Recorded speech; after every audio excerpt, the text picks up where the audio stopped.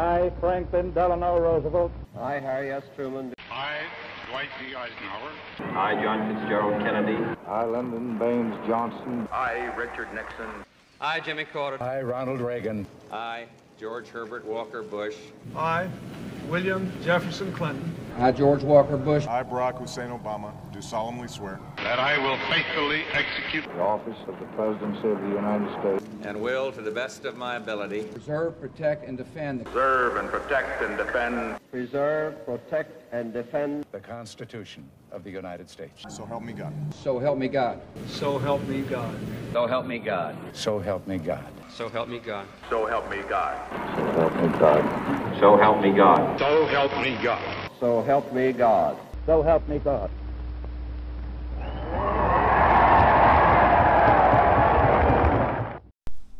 He was the first president born after the American Revolution. He got shellacked in the 1840 presidential election by William Henry Harrison. He diametrically opposed the annexation of Texas, and he once stated that the two happiest days of his life were when he entered office and when he departed from office. I'm Jeremiah Patterson, and this is U.S. Presidents, the podcast about the presidents of the United States.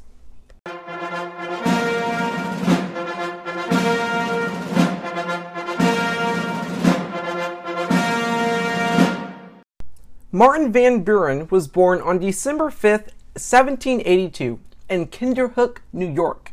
His parents, Abraham and Maria, were of Dutch descent and modest means. His father was a farmer and ran a tavern. Politicians would often congregate at the tavern, and this is what exposed and inspired young Martin to get involved in politics.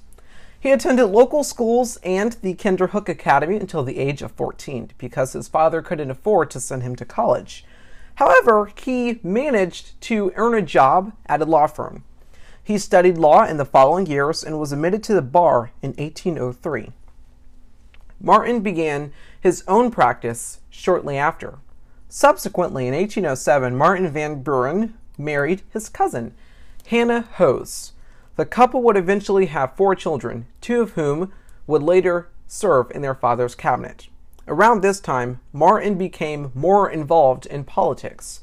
In 1812, he was elected to the first of his 2 terms in the New York Senate, and in 1815, he was appointed as New York's Attorney General. During this time, he proved to be an expert politician by using political appointments and financial contributions to secure votes, and effectively establish the foundations of the modern political machine. As Martin was completing his second term in the New York Senate, his wife Hannah died of tuberculosis, leaving him 4 children to take care of. Despite this heartbreaking tragedy, he persisted with his political ambitions and was elected to the U.S. Senate in 1821.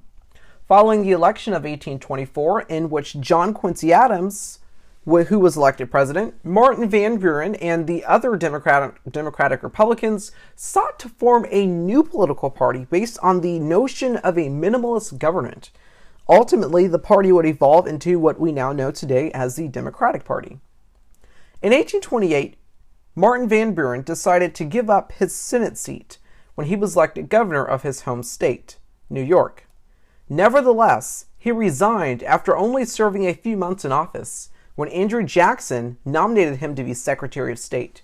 He served faithfully during his term, but then ultimately had to resign that job as well.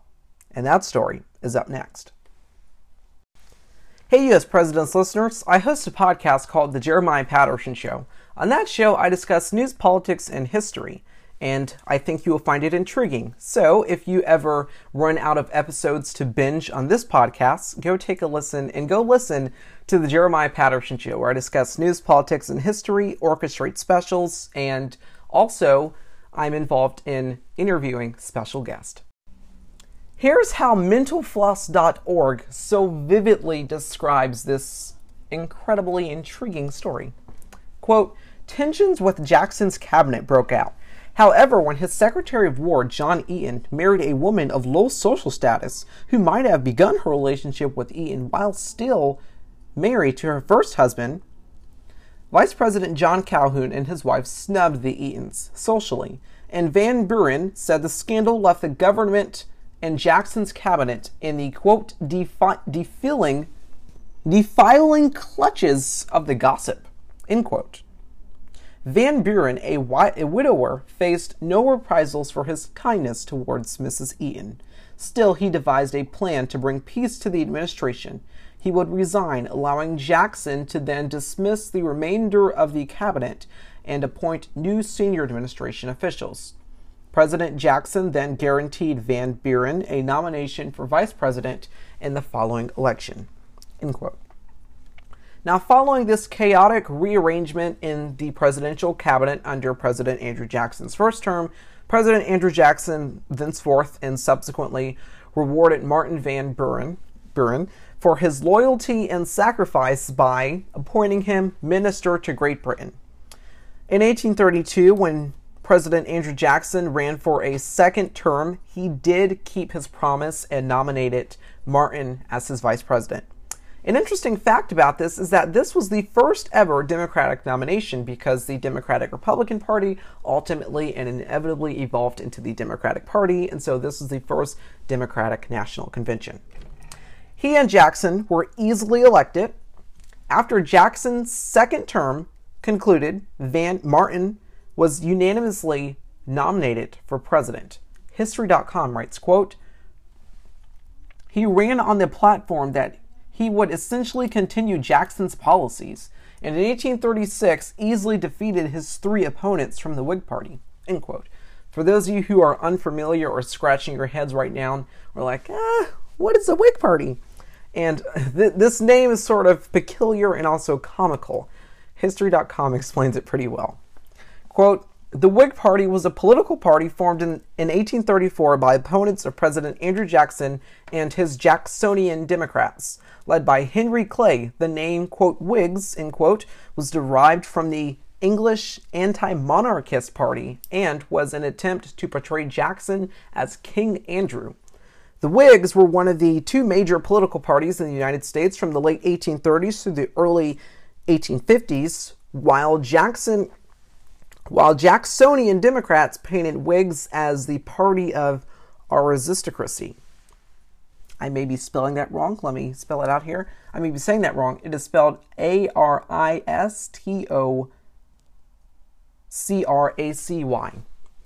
They managed to win support from diverse economic groups and elect two presidents, William Henry Harrison and Zachary Taylor.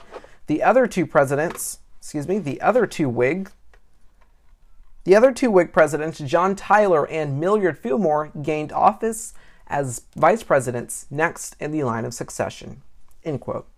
Martin Van Buren did ultimately become president of the United States. Here is some fantastic reporting and also some intriguing facts from the Studies Weekly YouTube channel.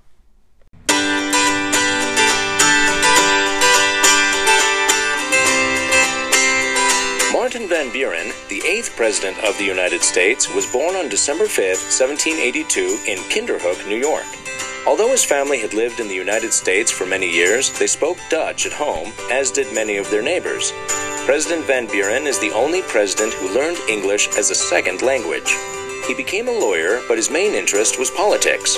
One of the things he is best known for is his work in organizing the Democratic Party in the 1820s. The political system we have today is largely based on Van Buren's work. Martin Van Buren, who had been serving as vice president, was elected president in 1836. When he was sworn in as President of the United States on March 4, 1837, the country was facing serious trouble. There were already signs that the economy was failing. The Panic of 1837 led to one of the worst recessions in our country's history. Banks closed and people lost their jobs. Van Buren had to focus on the problems with the economy. He followed President Jackson's policy and refused to have the government take control. He tried to have Congress create an independent treasury, but the bill didn't pass until 1840. Things were starting to get better by the election of 1840, but many people blamed Van Buren for the recession, and he lost the election.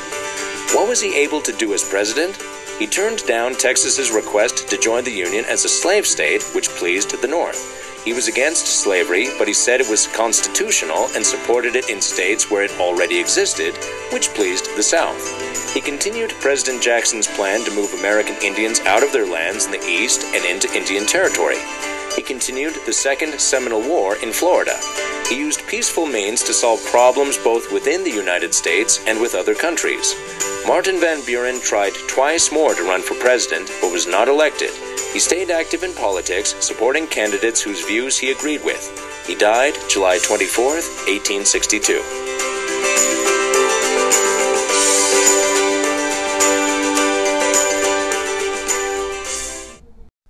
Hey U.S. Presidents listeners, make sure to check out my website about U.S. presidents. On that website, I post lots of intriguing blog posts about U.S. presidents and also compare it to modern day society and how we can compare the intrinsic historical perspectives back then and what happened back then to right now.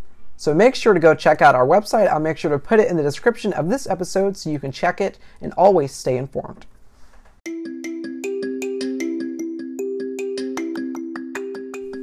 Hey U.S. Presidents listeners, I just want to tell you that you guys are listening to Season 2 of U.S. Presidents.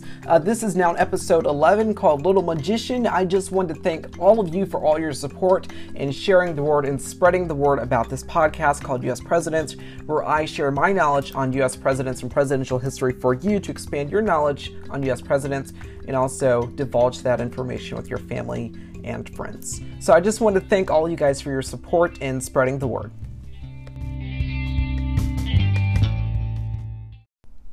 In the 1840 presidential election, Martin Van Buren did get shellacked, and it was really, really bad.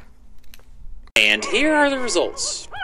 William Henry Harrison won, becoming the 9th President of the United States. He received 234 electoral votes and won 52.9% of the popular vote. As a matter of fact, 42.4% of all eligible voters voted for him, the highest percentage in American history up to that time. Martin Van Buren finished second, receiving 60 electoral votes but 46.8% of the popular vote. Van Buren was so unpopular he even lost in his home state of New York. That reporting is from the Mr. Beat YouTube channel. MillerCenter.org ends off their piece with this remarkable reporting on the life of Martin Van Buren. They end off with their piece, Joe Silby ends off the piece with, quote, Martin Van Buren served only one term as president, and those 4 years were marked as much by failure and criticism as by success and popular acclaim. Van Buren's troubled presidency, though, should not overshadow his significant contributions to American political development. Van Buren played key roles in the creation of both the Democratic Party and the so-called, quote, second party system, end quote, in which Democrats competed with their opponents, the Whigs. In these ways, Van Buren left an incredible mark on American politics, end quote. On this episode of U.S. Presidents, I talked about the life and the presidency of Martin Van Buren. And I also shared some facts and some knowledge about how today we still, and also talk about some of his changes to the political machine and to the political system that is now used and known today in modern politics.